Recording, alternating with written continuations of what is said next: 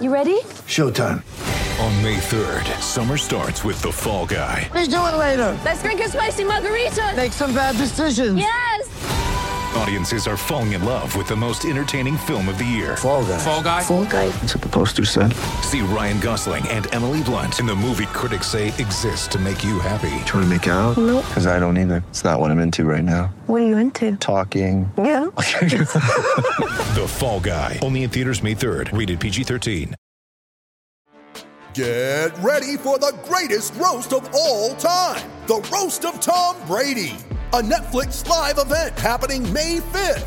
Hosted by Kevin Hart. The 7-time world champion gets his cleats held to the fire by famous friends and frenemies on an unforgettable night where everything is fair game. Tune in on May 5th at 5 p.m. Pacific time for the Roast of Tom Brady. Live only on Netflix.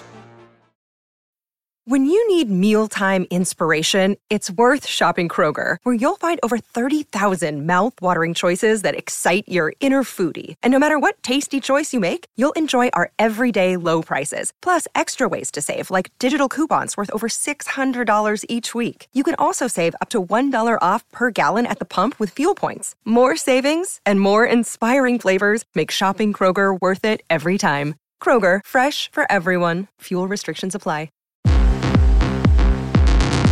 Hello, everybody, and welcome to DNF, an F1 show podcast extravaganza starring myself. I am Spencer Hall. Joining me, as always, is Jessica Smetana. I get the intro that's sweet because Jessica started last week's on mute. Yes.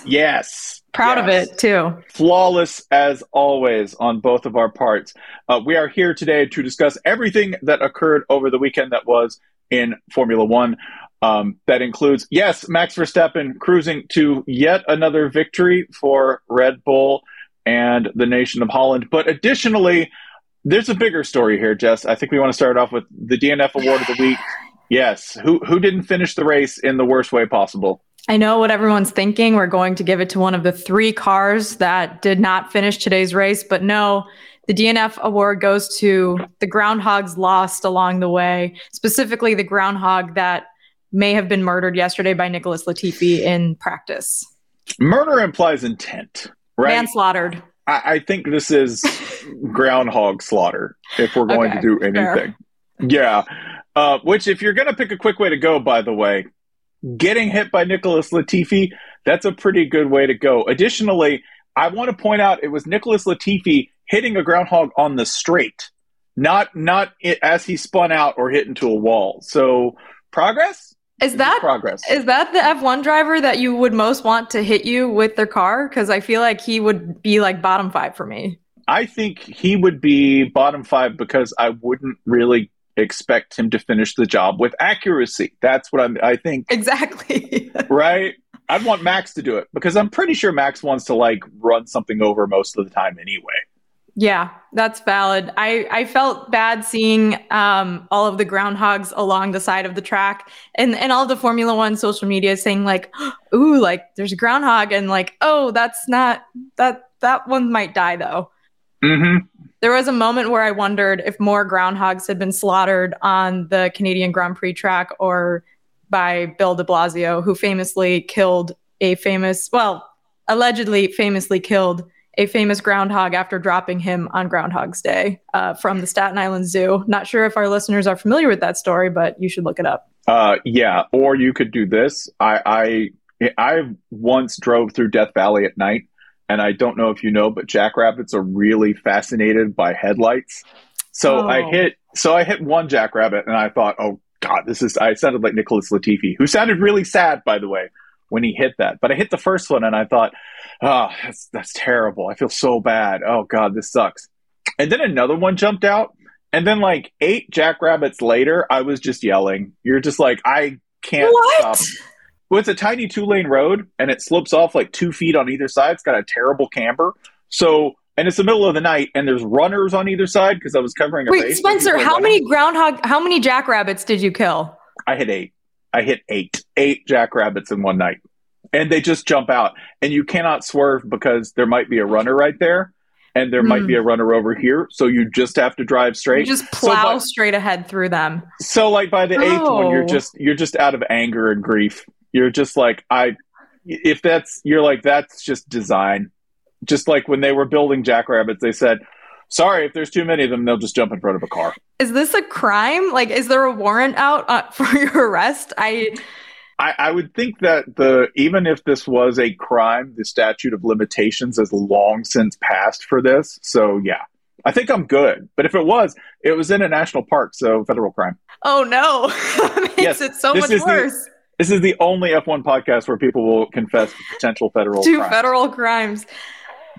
That's actually really devastating to hear. I didn't know you were. I mean, last week you impressed me with your NASCAR knowledge, obviously, and all of the things that you've covered in motorsport. This week, you have experience killing small mammals on the street. Yeah. I didn't see that one coming. This is how we lead. We talk about groundhogs and we confess to federal crimes, right? Finest F1 podcast on this here internet. Jess, I have a question for you. Yes. On this Father's Day, who got sunned, and who has sons? Who's your daddy? Is what I'm asking. In other words, because a couple of things did happen early to sort of set the pace. You and I thought after getting, I believe you started second, Fernando Alonso starting on the front row. Okay, Shouts out to dads. Shouts out to old guys. You thought maybe that first lap was going to be chaos, right? Like there was real potential for that. Yeah, there was potential for chaos. It sounded like Alonso going into the race today was like, turn one is my only hope. So I'm going to go full throttle. Did not have a great start. Did not go full throttle around turn one. From that moment on, I knew Max Verstappen would win the race. We can get to that later. But who are you alleging is Fernando Alonso's daddy? I will say Fernando Alonso gets serious dad points for getting a slow start. Like classic over 40 dad start to, I'm going to be up at 5 a.m. and at 7:15, you're like, I hit snooze again. Yeah. So serious dad points to Fernando Alonso. I'm going to go ahead and say this. Lance Stroll, who's your daddy? Well, we all know because part of the Lance Stroll story is about who his dad is, a.k.a. The main financier of the team. However, he has another dad today because he got sunned by Zhou Guanyu. That is correct. Zhou Guanyu, who along with Alpha, right, living the fine life. Like, what is better than being an Alfa Romeo driver right now? What are your goals? I want to finish in the top 10, right? Top 10. That'd be amazing. That'd be great. If you're Joe, top 10 is bonus, right? Because you're talking about rookie points. That's fantastic. Additionally, if you're Valtteri Bottas, what do you want to do? I got about 44 points. I'm only about 33 behind Hamilton total on the year. Sure. I'm in the mix. I finished top 10. Everybody pays my bills for me. And and I finish 8th, and people are like, Aces, daddy. Great job. So Zhou Guanyu, congratulations. You sunned a good chunk of the field despite being one of the younger drivers on the grid. Well done. Should we ask ourselves who Ferrari's daddy is? Because I thought about it. You have some parenting questions? I literally want to know who their father is. Like, who raised these people? Why are they like this? Why do they keep doing these things? I don't understand. I mean, all things considered, Ferrari ended up with a phenomenal finish. It looked like Carlos Sainz had the speed to beat out Verstappen in the last 15 laps after the safety car, the third safety car of the race. Unfortunately, he just could not get around Max Verstappen. Max Verstappen is very, very good at driving. Charles Leclerc also finished top 8. He ended up finishing, I think, in 5th, right? So he was right behind the Mercedes and Max and Carlos. So they ended up doing fine, but once again, they just make so many stupid mistakes. And Spencer, you texted me and said, do they, I still need to know, do they know the race is happening? Do they know if they're in a race? I don't know. I really don't know. What is the rationale for the way you do anything strategically in a race, Ferrari? Anything. You cost people positions with bad pit stops, right? Yeah. You make Charles Leclerc's day a lot harder than it had to be when it was already a very difficult day. Yeah. Because of you, because your car doesn't work sometimes. He had to take a grid penalty.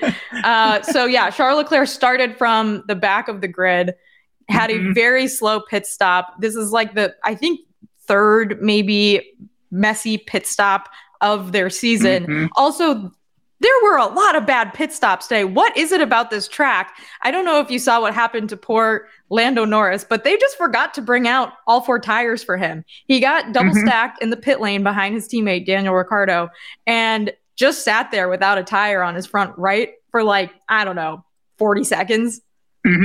Yeah, because you would think that's counting to 4. Yeah. I know that there are tons of engineers and advanced calculations here.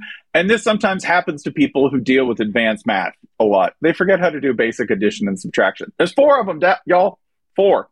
And they completely forgot it. They had 2 in a row, so they had to multiply it by 2. So that is a tough mathematical equation. For me, that's advanced math. So I'll go ahead and allow it. We call that algebra. See, you went to Notre Dame. Slightly higher standard in terms of math scores than me. I didn't take a math class at Notre Dame. Good. See, that's it. We need to go ahead and start praising people for just admitting the things they can't do in college. I want to develop intellectually. No. By the time you hit 18, you're like, certain branches of that tree just aren't growing, y'all. You know what qualified me for watching Formula One that I took in college? The British TV class that I took. That qualified me for talking about Formula One more than any calculus class would have. Yeah, I would like, by the way, McLaren, just the most almost together team. Do not fall for any of it. Do not fall for any of it coming together for them all at once, because they give you little glimmers of false hope, right? Race to race. And then immediately next race, downgrade them, disappoint you, let you down. Something is off with that team just at the root, and then up to the top specifically with Ricciardo. This is not, it just doesn't feel like, I know their goal was to be, Zach wanted to be third, right? They wanted to be third. They're in 4th, which technically, that's not too disappointing for them, but look how they're by 100 points. A lot. I can't do math. I could tell you the exact number, but I can't subtract that quickly. But you're right. And yesterday Lando had to retire early in qualifying, I think, because he had some sort of sensor issue on his power unit. So he started all the way in 14th. I can't even remember where Ricciardo was 9th, I think. So they both ended up outside of the points today. I feel like McLaren is that thing that you expect to do well just because of the name McLaren. And this season they have given 0 reasons to expect anything of them. And even Mercedes, which has quote unquote the worst car ever, vis-a-vis Lewis Hamilton, is outperforming them by a lot of points per week. Yeah, losing slots after qualifying, losing places after qualifying. That's the story of McLaren. When it looks like they might turn things around, they immediately reverse course and begin regressing. So yeah, they're 4th, and that's not far off from where they want to be. It's not the kind of 4th place they want. It's a sad 4th place. Yeah. It is a sad. No champagne for 4th place. I don't, dude, you don't get sparkling water for 4th place. That's 4th place. That's tap. Straight tap water. Ooh, tonic water. Although actually the Brits like that. I think it's disgusting. They do. Technology, again, is the father of Checo, because Checo, of course, bombed out early in the race due to a technical failure at lap 8. Yeah. Which I don't want, this is now a contest between Carlos Sainz and Checo for most snake-bitten driver. Just a dude who cannot week to week have a consistently good fortnight of racing. Something will go wrong for one of those two. The good news for Sergio Perez, he's still in 2nd place in the Drivers' Championship, with Leclerc now having 3 points less than him after today's race. So he's still up there, but this is the 4th time that Red Bull has had to retire a car this season. So they're kind of up there with Ferrari in terms of the retirements. But in terms of bad luck, Carlos Sainz actually had some really good luck in this race. Yeah, with the timing of the safety car for once. I thought maybe he's going to make it happen. Maybe he's going to get on top of the podium finally. But I think when you're rooting for Max Verstappen to make a mistake, that's just not. You're more likely to see Nicholas Latifi hit a groundhog than Max Verstappen making a mistake because he is automatic. That's just factual. It is like statistical. Yeah, like I can't even count the amount of mistakes Max Verstappen has made. I can count how many groundhogs have been murdered by Nicholas Latifi. For a guy, by the way, who is not in his career allergic to a DNF, as we've detailed, as we've said, has been nails. This just has the season on rails at this point. The fun part on that last lap, safety car got everybody close, and it compressed everyone, and it made the race, I think, an illusion of competitive. And then it started, and you go, he's never going to get those 0.5 of a second back. Yeah, never. It just kept accordioning, right? Like kept like second and a half, get up to like 0.4. It's just when they come out of the turn and they get going, it's over. If you're against Max Verstappen with 5 laps to go, it's not happening. I had a friend staying with me this weekend who saw the end of the race. It was the first time she's ever watched Formula One. And she kind of walked in towards the end. And she's like, how was it? What happened? And I was like, well, it was exciting, but nothing happened. And I feel like that really sums up the sport in a lot of ways. Like, super exciting finish. The last 15 laps could not have been set up more perfectly for something to happen. But then Max Verstappen's just really good and nothing really happened. Yeah, we get, by the way, did we get George Russell in 4th? Yes, we got George Russell in 4th. George Russell in 4th. The best lad. We didn't talk about George Russell in this race. We were just like, yeah, that dude gets like somewhere between 3 and 5. We don't need to talk about it. Let's just let him drive. Doesn't really matter what he does. 4th place, baby. 4th place. That's George Russell. He lives there, right? The big shocker is Lewis Hamilton finishing in 3rd with a car that he despises. He wants to light on fire. Yeah. Yes. Wants to kill this car. Literally, like would be happy watching it go straight into the trash compactor. And yet he finished in 3rd and was aggressive and confident and everything that you're used to seeing out of Lewis Hamilton in any other year other than 2022. Do you think Mercedes gives this car a Viking funeral after the season? Yeah. Like I think Toto they'd be like, that's millions of dollars. And Toto's like, fine, set it on fire. And do my pants unclean. It's unclean. You could do German much, much better than me. So you're in charge of the Toto Wolff impressions for the rest of the season. Spencer, we should talk about what happened with the Mercedes car coming into this race, because there was a lot of off-circuit drama this week revolving around the porpoising of the car. So as best as I understand it, Mercedes and Mercedes drivers, George Russell and Lewis Hamilton, want the entire grid to have to adjust their cars to address porpoising because they're saying that it's a valid safety concern for the drivers. And they're saying that like this needs to change for everyone. So they're trying to pressure the FIA to do something to change the cars, reverse some of the regulations, and allow them to undo what's causing the porpoising. However, Christian Horner is like, hey, our cars are doing really well. We don't want to have to re-engineer anything. We don't care about Lewis Hamilton's old crusty back. Like, we're fine. So Mercedes should just have to fix their car and figure out what they did wrong, because we actually did really well making our car under these regulations. And so now there's like this, constant Toto Wolff, Christian Horner back and forth that's been happening for like a million years since like the sun became a flaming star in the sky. But Toto's trying to get the FIA to do something. Christian Horner wants Mercedes to fix it. In the meantime, Christian Horner's like, you're just grandstanding because you want to change the regulations. And then everyone else is like, hey, remember when Christian Horner, you said that you don't have enough money to finish the season and the FIA needs to like change the spending cap? Like, you basically do this all the time. So there's just like a lot of talking back and forth. And so then the FIA issued this directive like 3 days before the race that they're going to start paying attention to the porpoising and see if they can measure the vertical oscillations of the car to see if it's causing like these subconcussive like hits, or I guess now this is football. So this is where you and I come in. So that was kind of what happened this week. Did I do a good job explaining that? I think that was excellent. I think you did a great job. Also, you did a very good job accurately translating what Christian Horner's attitude toward Lewis Hamilton's back health would be, which is to hell with your back. I don't care. I don't care. Get paid. I don't get paid to care about your back. Like I guarantee you, Christian Horner at night is going through the crawl spaces and AC ducts of Mercedes.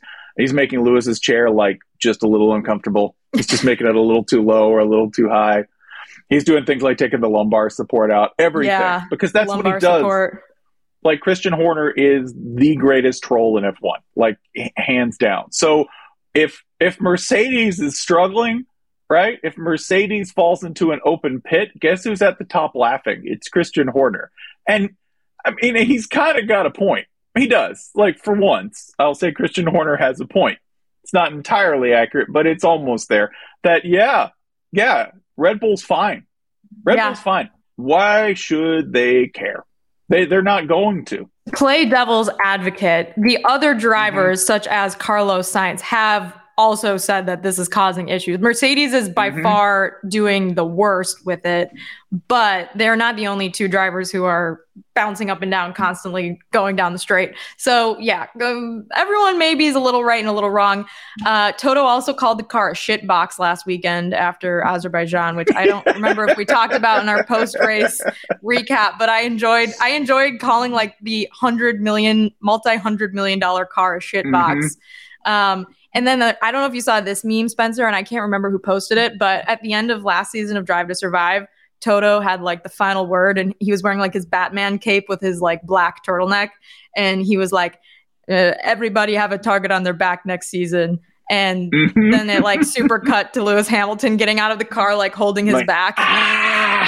Literally has a target on his back. So yeah, there's a lot of back issues happening. The FIA has changed regulations mid-season before, but this is, of course, in the spirit of Formula One, very political. I think when you say, well, what would be a consistent decision? What would be the correct thing to do? That's asking the wrong question. I think you've seen, what will they make up?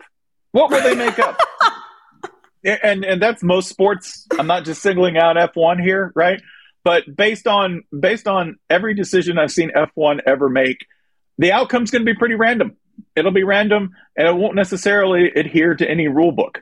My experiences with F1 is that they will change the rule in the middle of a race. They will decide on like lap 30 in Silverstone, like, oh, you guys have to raise the floor now of the car, but you have to do it before lap 31. That's the rules. Sorry, we don't make them, but we kind of do.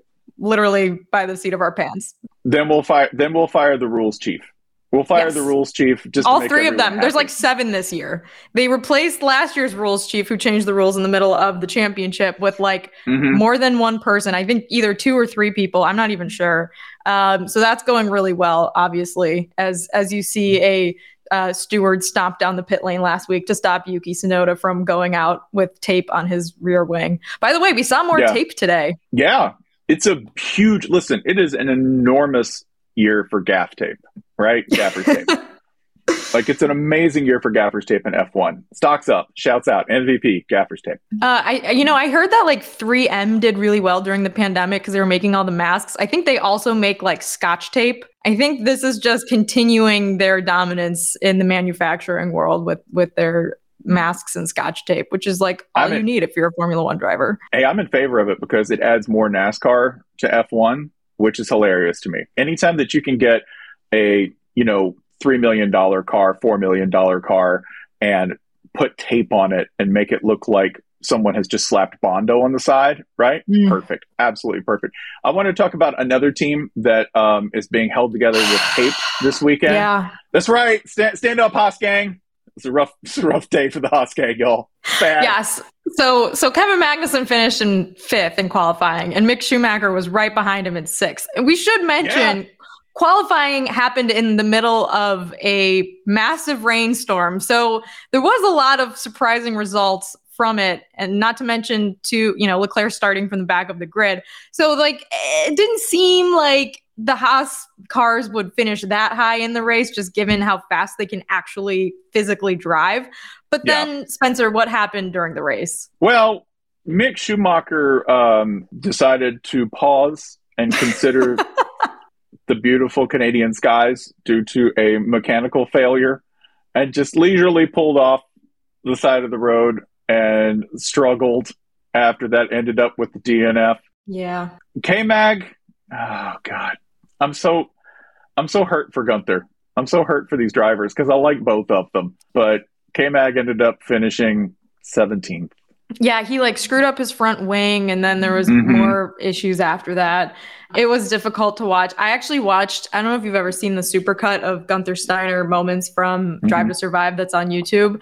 Yeah. Highly recommend it. It reminded me of the time that he said that I think it was Grosjean didn't deserve to eat, so he like wasn't invited to their banquet. I don't know if you remember that scene, but I do. I'm very sad. Like I'm pre-sad for season 5 after this race, where it looked like they finally were going to finish with 2 cars, maybe in the points. Mick Schumacher finally getting points in F1, which he has not had yet. And then this happens. Both cars, same race. K-Mag finishing last and 17th, and Schumacher with a sad DNF, just like the groundhog. I was so sad too because they did so well in the rain. Like in all of the like circumstances for Haas to thrive, they did really well in the rain. And K-Mag was like, days like this are what make you happy. That was what he said after qualifying. I'm like, hold on to that feeling. Hold on to that. Today didn't happen, baby. Today didn't happen. Yeah, just a trash race for the Haas. The Haas Renaissance, as it were, is on hold. Representing us trash Americans. You know what? We're optimists. Darn it. We're optimists no matter what happens, right? And even if neither driver is American. Yeah. We also have this to discuss in terms of guys who I think had, a weird race. Like it had to be wild to be Charles Leclerc. It had to, like starting that far back. He had a couple of reversals. He was toyed with by the random spider that actually makes all of the decisions, the giant computerized spider that makes the random decisions for Ferrari in the pits, and had to tooth and claw his way up to 5th place. Like, I know he was named driver of the day and earned it. Like, straight up. 100%. Yeah, finishing in 5th after starting in the back of the field. It helped that, like, at the end of the race, both of the Alpines just kind of sputtered out. Like, Fernando Alonso was angrily swearing as he was getting passed by Leclerc was a vibe. But Alonso also, like, he started in 2nd and ended up somehow all the way in 6th, which I guess isn't that bad, but there was so much potential for chaos in the first lap. And it turns out that actually, unless you're one of the 3 really fast cars, you're probably not going to do that good against them in the straightaways towards the end of the race. That safety car, though, was very well timed, I would say, for chaos at the end. It was so close. It was so close to genuine chaos, right? Which is, you want a little bit of. Like when you're talking about chaos, you usually mean somebody crashing. And crashing in an F1 car, just not something I really enjoy watching. I enjoy seeing people battle. That's fun, right? Yes. I definitely don't want anything out of there, anything in the crash realm, because I just don't like seeing all that stuff flying all over the place. It's indicative of a tremendous amount of force. I did also want to shout out Esteban Ocon. All right, I know Alpine did sort of get gassed at the end there, but on the whole, outstanding race by Ocon and Alonso until he, lost steam entirely, right? Which again, real dad hours. This is Father's Day. Fernando Alonso, he's an older driver, probably needs a nap. Respect. I need a nap. I mean, the time zone changes for them must be hard. It's hard for me. I drank 3 shots of espresso today. I felt like a Ferrari engineer. So it was difficult to get through this, especially after last weekend, Spencer, as podcasters, getting up at 6 a.m. and now we have to be awake at 4:30 in the afternoon. Yeah. That's a tough one for me. There's a major championship on right now. This is prime golf napping time. I know that you're also a fan of the golf nap. We're both fans of the golf nap. And I will say that F1, thankfully, like when you talk about people who are new to this sport, the biggest selling point for me is this. It's very fast and it's very fast. Meaning it's fast on the track. And additionally, it is also like it's efficient. You get a race that starts at 2, you're going to be done by 4. Right? Even why we love it. Even with Nicholas Latifi hitting a groundhog or spinning out, right? Like you do get the requisite amount of chaos. You do get, and my favorite comment of the day, by the way, you do get Martin Brundle there thrown out on the grid walk. Okay, Martin Brundle, by the way, not even a particularly chaotic grid walk, but I did appreciate what somebody on Twitter said about Martin Brundle and his endless void that he climbs into every single Sunday without fail. He just goes straight into the mouth of the lion, and he loses every single time. But at Franklin on Twitter said, every Sky Sports pre-race show gives the impression they've never done this before.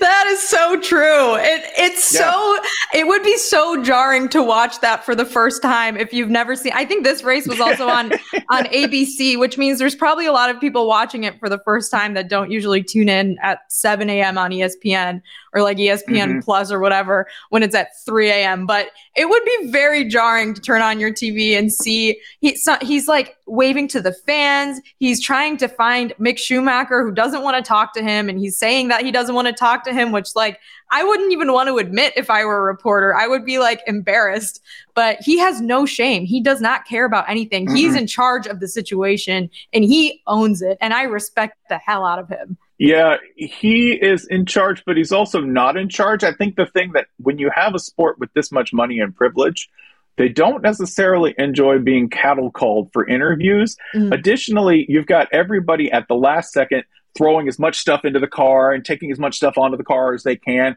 fine-tuning it. There's like tires and stuff going everywhere. There's guys holding umbrellas. My favorite thing, by the way. I love the umbrellas. You get this like $1 million machine and somebody's holding a $20 umbrella with the Ferrari logo on it, like over the cockpit. It's magnificent. I'm shocked that they even have like the monogrammed umbrellas, because when they pull out the pop-up tents in the rain, those are just like your plain old like SEC West tailgate pop-up tents. But go on, continue.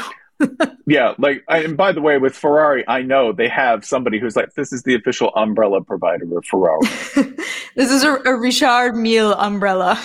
Exactly. It's made in a small cabin high in the Dolomites by a man named Giuseppe. Giuseppe makes every single one of the Ferrari umbrellas. This is all a lie, by the way. They also like don't work when it rains too hard. Sorry. No, that's the Haas ones are just like going inside out, even though there's no wind. Yes. Right? Like, ow! It's like, that's part of the design. There's a hole in the Williams umbrella, and I don't understand why they even make them that way. But Brundle, like, I just, for those who haven't seen it, it's every week.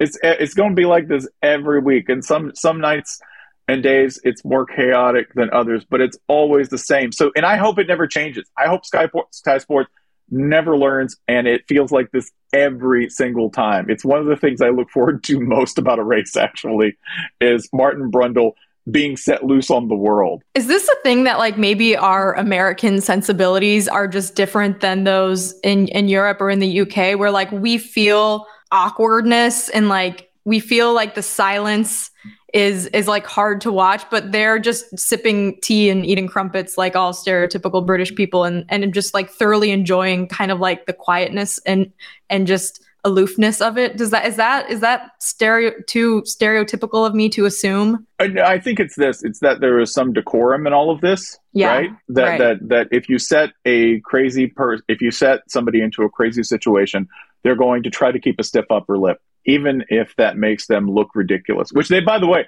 anybody's going to look ridiculous in this, right? Because the way they turn them loose is so uncoordinated and will always be uncoordinated because the race teams aren't going to stop, right? Do you think Christian Horner's going to be like, no, stop for the press? Do you think Max Verstappen's going to say, yeah, sure, I'll give an interview 2 minutes before I get in a car? No. I know. They're busy putting their cute little blankets on the tires to keep them nice and happy. But while you're on the topic, the little booties, yeah. While you're on the topic of Christian Horner, I feel like he actually goes out of his way to talk to Sky Sports. Like, I don't know if he's always on Sky before, during, and after the races. I don't know if he's like a paid contributor or if he just really wants to, be popular and be on TV a lot. But I feel like he seeks out Martin Brundle and is always answering questions and just, he's always there. Like, I see more of him than I see like Jensen Button.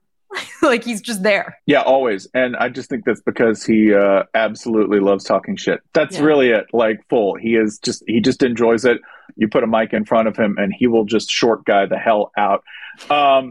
Yes, by the way, if you have questions in the stream, if you are watching this and you would like to ask a question, We'll have Doug just pop it up on screen, and we'll address it as best we can for you regarding the Canadian Grand Prix or anything beyond that. If it's something beyond, by the way, if it's something beyond F1, hell, maybe we'll answer that too.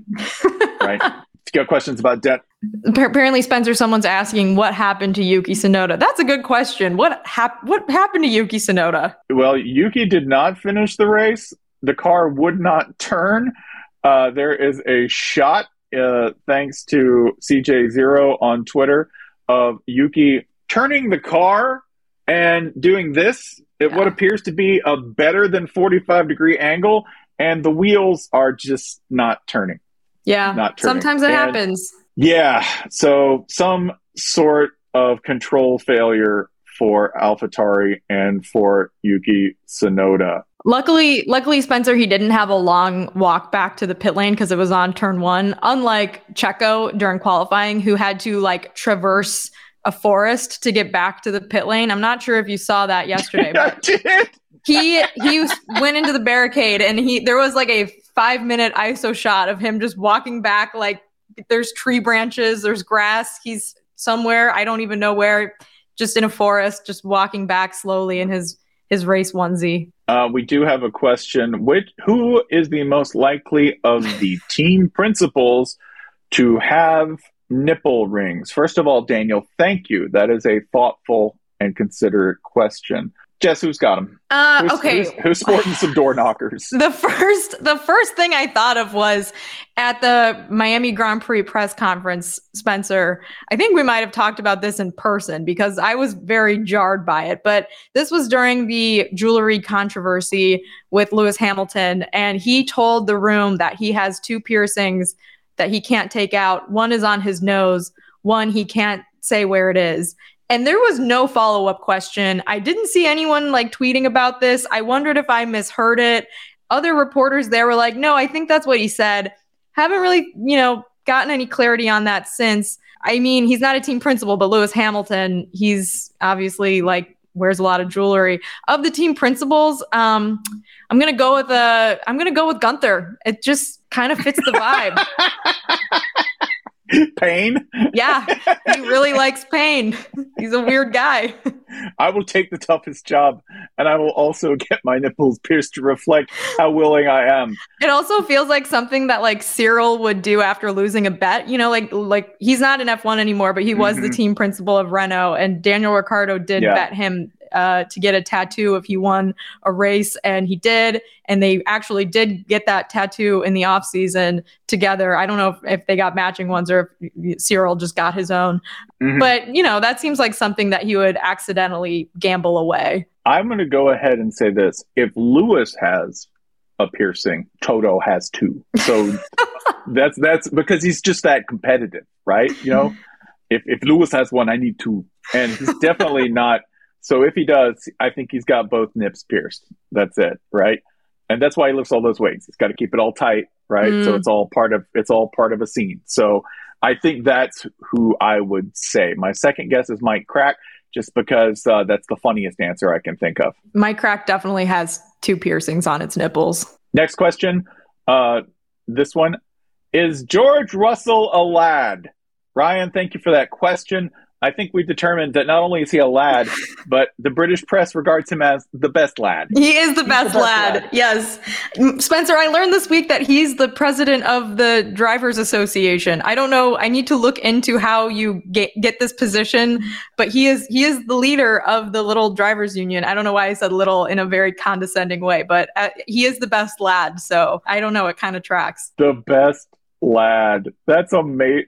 I adore the way the British press just lionizes him anyway, because his name is George Russell. He looks super British. He acts super British. They're like, the lad, the best lad.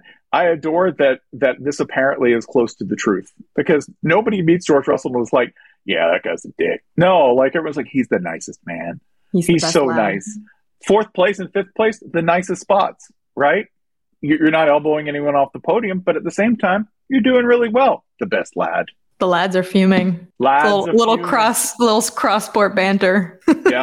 Our next question. Are Mick and K-Mag still alive, or has Gunther fed? what makes anyone think that after dealing with Nikita Mazepin, Gunther has any problems with any driver for like the next year? Well, I mean, he was pretty upset after Mick's crash at Monaco. He was just like, we can't do this anymore. We can't afford this. Like literally can't afford it. We literally can't afford this. Yeah, no, that's not a joke. It reminded me of in Drive to Survive, where he's like, Gene Haas puts $100 million of his own money into the car. I can't do the German. You can do it better. But he's definitely having those same conversations this year. Although like neither of those, the issues today were necessarily either drivers' faults. Yeah. It's just like there's a dark cloud over their heads, and maybe after Mazepin left, the cloud became a little less gray, but it's still there, and it's just dumping rain on Haas. Yeah, I would say that I don't think they're going to have any problems, and that Gunther being mad in general is not an emergency nor unusual. I think that's just Tuesday or Thursday. Yeah, that's just what your face looks like when you have nipple rings. Yeah, that's just like, Gunther Steiner, by the way, I think we can say he's definitely been to a rave or two. I'm just going to like, definitely been to a rave. If you grew up in Europe, you go to a rave for like your 7th grade field trip, I feel like. You just do things differently there. This is where we just ignorant American the hell out, right? We just say like, yes, you go smoke at a rave when you're 7. You go to the rave, but you're not smoking. Not yet. We also have, what's a good F1 theme baked good that I should enjoy for Father's Day? I'm guessing that means baked good. Ryan, who is a slice of bread. So you should know. Are there any F1 themed baked goods, Spencer? I mean, I guess you could have a cake in honor of Valtteri Bottas. Get it? Because of his ass. You could have, you could have two. You could have two, man. You could have two. So yeah, I'm going to go with, I will go with that cake for Valtteri Bottas. By the way, I'm so glad you mentioned that, because arriving in the mail this week. No. The delivery. Is it what I think it is? Yes, it is what you think it is, everybody. I'm about to take this from PG to PG-13. That is correct. I have the Valtteri boat ass sticker poster right there. That's correct. Isn't it majestic? Get a little closer. Show the people. Maybe they're unfamiliar. Yeah, those are some white butt cheeks in your face. How did you get that? Those are some Helsinki tea cakes. That is correct. They were selling. A friend of Valtteri's is a photographer and artist, so he sold them for charity and raised a bunch of money. So good on you, Valtteri. Good on you for donating money to charity, Spencer. Yes, I actually have 2 of these because someone bought one for me. So I ordered it, and my friend Janie Campbell went ahead of HuffPost, went ahead and got me one as well. So yeah, there we go. I'm devastated that no one sent me one of those. Like, legitimately, it would fit so well right here on my wall next to my Florida pictures, which are a dolphin, an alligator, and a flamingo. Valtteri's ass. Like, that's the most Florida thing ever. Yeah. He is a Florida man, just, dislocated, right? Like, I think he would easily fit in. In Miami, he looked very comfortable. I will put it that way. Okay. When you're rich, you look comfortable in Miami. I think all the drivers did. Also, shouts out to everyone in the comments for going ahead and saying Toto Wolff definitely has a sex dungeon. Thank you for just leaning into the ignorant American, like, yes, of course, he has a sex dungeon. That's it. DNF, the podcast for ignorant American F1 analysis. What have we learned? If we're going to go ahead and wrap it up ahead of, by the way, the F1 schedule, you won't see us again for 2 weeks because we do have a break before the circuit reconvenes at Silverstone, where we're going to get the best crowd shots, because nobody lays out harder or with more alcohol than a English summer audience. But until then, what have we learned from the Canadian Grand Prix today? Groundhogs are an issue. You got to hire Bill Murray to get that shit figured out. Kill all the gophers or whatever. We gotta do something about the Canadian groundhog situation. They have no regard for their own safety or anyone else's. None. What I learned is that I'm very happy that a groundhog did not jump in front of Zhou Guanyu, Charles Leclerc, or Mick Schumacher. They were already having hard enough days as is. They did not need any further interference. Additionally, I learned that Max Verstappen remains really good at F1. They're in a groove right now, a fiendish groove, one that can't even be interrupted by the Helsinki tea cakes of one Valtteri Bottas. Yes, Spencer, if this season ends up being a Max Verstappen runaway prize midway through, we'll still be here talking about the rest of the pack, who has nipple rings, Valtteri's butt, all the other F1 things, if Gunther Steiner will commit a murder, and we'll still be here, even if that happens. Has committed. Haas committed. Hot. And on that, I want to go ahead and thank everyone for tuning in. That was Jessica Smetana hitting the capper of a pun. I am Spencer Hall, pulling in P19, P20. Shouts out, I hope that guy who said I looked unserious because I have a beard, I hope he's watching, right? Who wants to be taken seriously? Come on. That would not be fun. Well, I mean, listen, with the receding hairline he had, I understand. He's a crab in a bucket. He's got to pull guys back in, right? For those of us living our truth happily. Thank you very much. All right. Oh, train's here. Train's here. Gotta go. Bye. All right. Bye, y'all.